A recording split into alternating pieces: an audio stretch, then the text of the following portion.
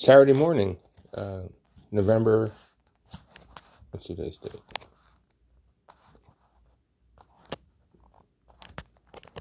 Saturday morning, there it is. Saturday morning, November 14th. Lots been going on, so I'll bring you up to date really fast. And then we'll fast forward back to March 9th, the daily devotionals. As we continue on the trek to today, a lot's happened. Well, it's official. President-elect Biden received 306 electoral votes, and President Trump received 223. Now, here's the irony. I'm sorry, this is how the Lord works. 2016, when there was so much turmoil, and at the end of all the turmoil, he ended up with 306 electoral votes, and Hillary had 223. He called it a landslide, and that everybody needs to get over it. He's new president, but now that it's reversed, which is how the Lord works, where's his humility? Where's his humanity? Where is his goodwill? Nowhere to be found.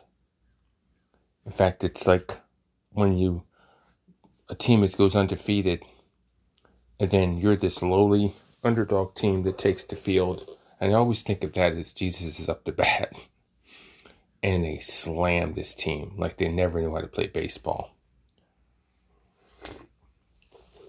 And instead of that team that is undefeated taking that defeat, which is only one defeat, graciously, they stomp and scream and cry and call foul and call illegal motions and call the game was rigged. And we're hearing that same type of childish rhetoric coming out of the White House.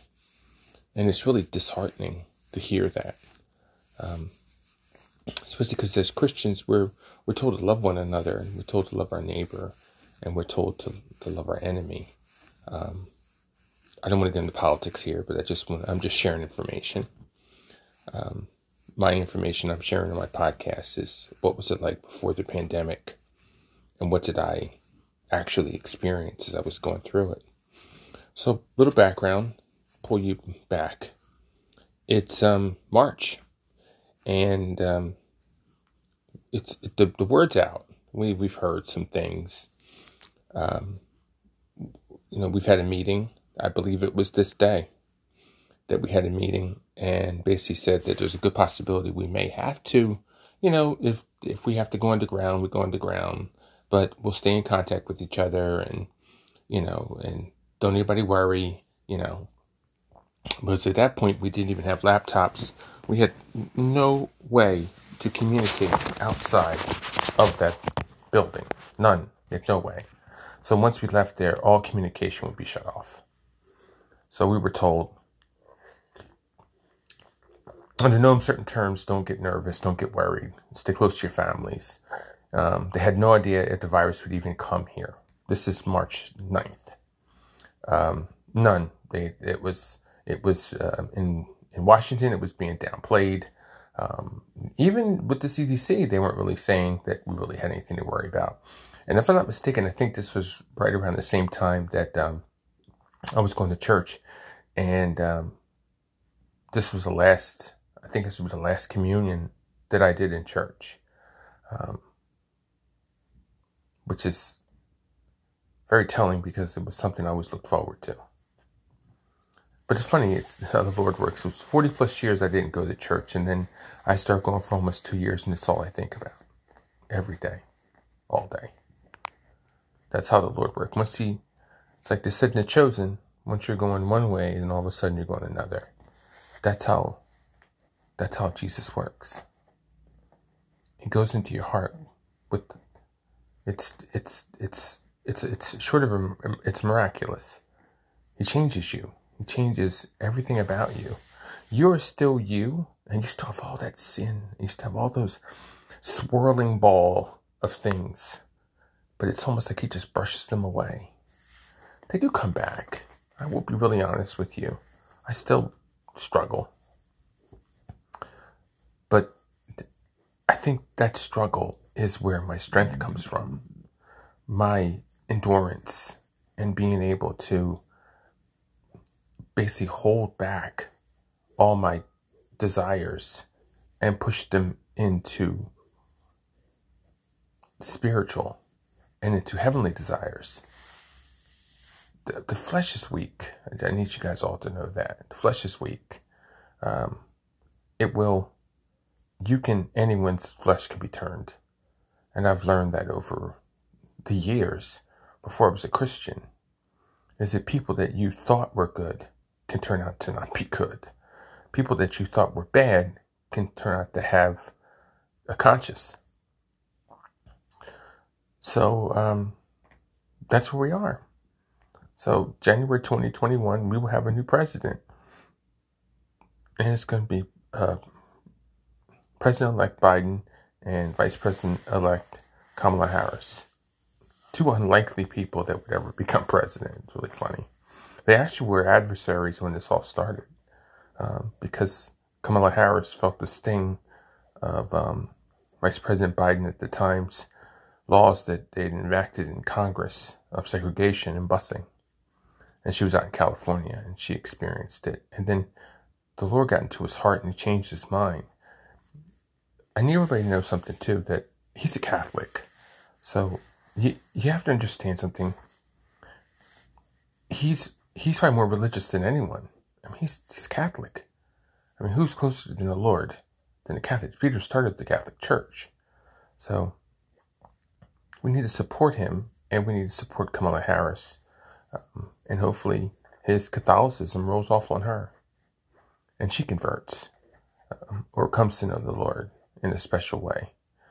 Because there's no other way that he could have made it through the loss of his wife and his daughter and then his son and still be standing. And there's no way a 77-year-old man could become president of the United States. He's the oldest president ever. So I digress. And the beginning of this is, it is Monday, March 9th. And the Bible study is going to be on the 11th. So since the next Bible study is Wednesday, March 11th, 2020, 12 to 1, 3:37, you're encouraged to bring your lunch and a friend. Bill will supply Bible materials. And it says, good morning. I hope everyone had a great uplifting Sunday service. So this will be right after I did the last communion. This is the last time I've been at church, that March 8th. Verse today, he has saved us and called us to a holy life. Not because of anything we have done, but because of his own purpose and grace. This grace was given us in Christ Jesus before the beginning of time. Well, it's funny, I was just talking about that in here, 2 Timothy 1:9. See how the Lord works? This is truly a great scripture that speaks of election by Jesus. I asked you, what are your spiritual gifts given to you by the Holy Spirit? Ask the Father, he will tell you, but you have to be really quiet during prayer. Sometimes it's a shout, Jesus is God, while you're driving to work soon after your conversion. Sometimes it's a whisper. How much time do you spend with the Father? I got that question from Pastor Bill when I was in Guatemala. He was preaching over Matthew right before the sermon. I think that's right before the Sermon on the Mount. Do we preach boldly the good news of the gospel, or do we keep it a secret? So, walking through the streets of Guatemala, we saw people on street corners with Bibles preaching the gospel. So the daily text is at home of Martha and Mary. As Jesus and the disciples were on their way, he came to a village where a woman named Martha opened her home to him. She had a sister named Mary who sat at the Lord's feet listening to what he said. But Martha was distracted by the preparations that had to be made. She came to him and asked, Lord, don't you care that my sister has left me to do the work by myself? Tell her to help me. Jesus, in his tenderness, he replies to her, Martha, Martha, though you are worried and upset about many things, but few things are needed, or indeed only one. Mary has chosen what is better, and it will be not taken away from her. You see, Mary understood he was God, because he had revealed that to her. I believe Martha didn't see that. I think she saw him as just a teacher or a rabbi. Because we see that through the scripture, that some people see him and other people don't.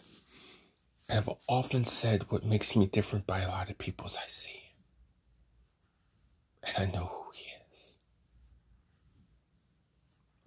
And that levels me. Because a lot of people don't. And won't. My relationship with Jesus is so special to me. And so important to me. And he's with me always. Since that day, 11/6/2018, he's never left my side. He's here right now. He helps me out of this bed in the morning. He helps me into the bed at night. He walks with me during the day. And even when I sin, he's there. Even when I transgress. I need you to understand that. Even in your darkest sin, he's there. You just need to repent of it. He knew you were going to do it. We are not able to fight the devil. You're talking about somebody that's known us since we were babies. He knows everything to throw at us. Everything. He even comes at 31,000 feet, and I still, to this day, know that it was only the Lord Jesus that the reason I was able to resist. Because I was in a weakened state. I had just come from my mission trip. I was tired. It was 2 o'clock in the morning. The plane was quiet. And there was only one person there. Beside myself. And I could have let sin in. But I knew who he was. I saw who he was. I knew he was on that plane. He had boarded that plane with us in Guatemala. And he knew he only had one purpose in mind, to shake my faith. That's the only purpose he had. I was the only person he was looking for on that plane. So, as you walk through life, think of the times that the devil chooses you.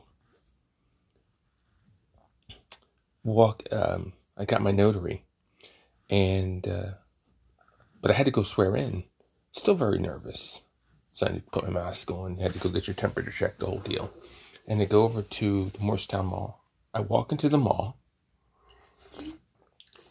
There's a group of men standing there, like 4 of them. I really didn't notice them, but I needed help. I didn't know where I was going. So I yelled out, "Hey, any of you guys know where the county seat is?"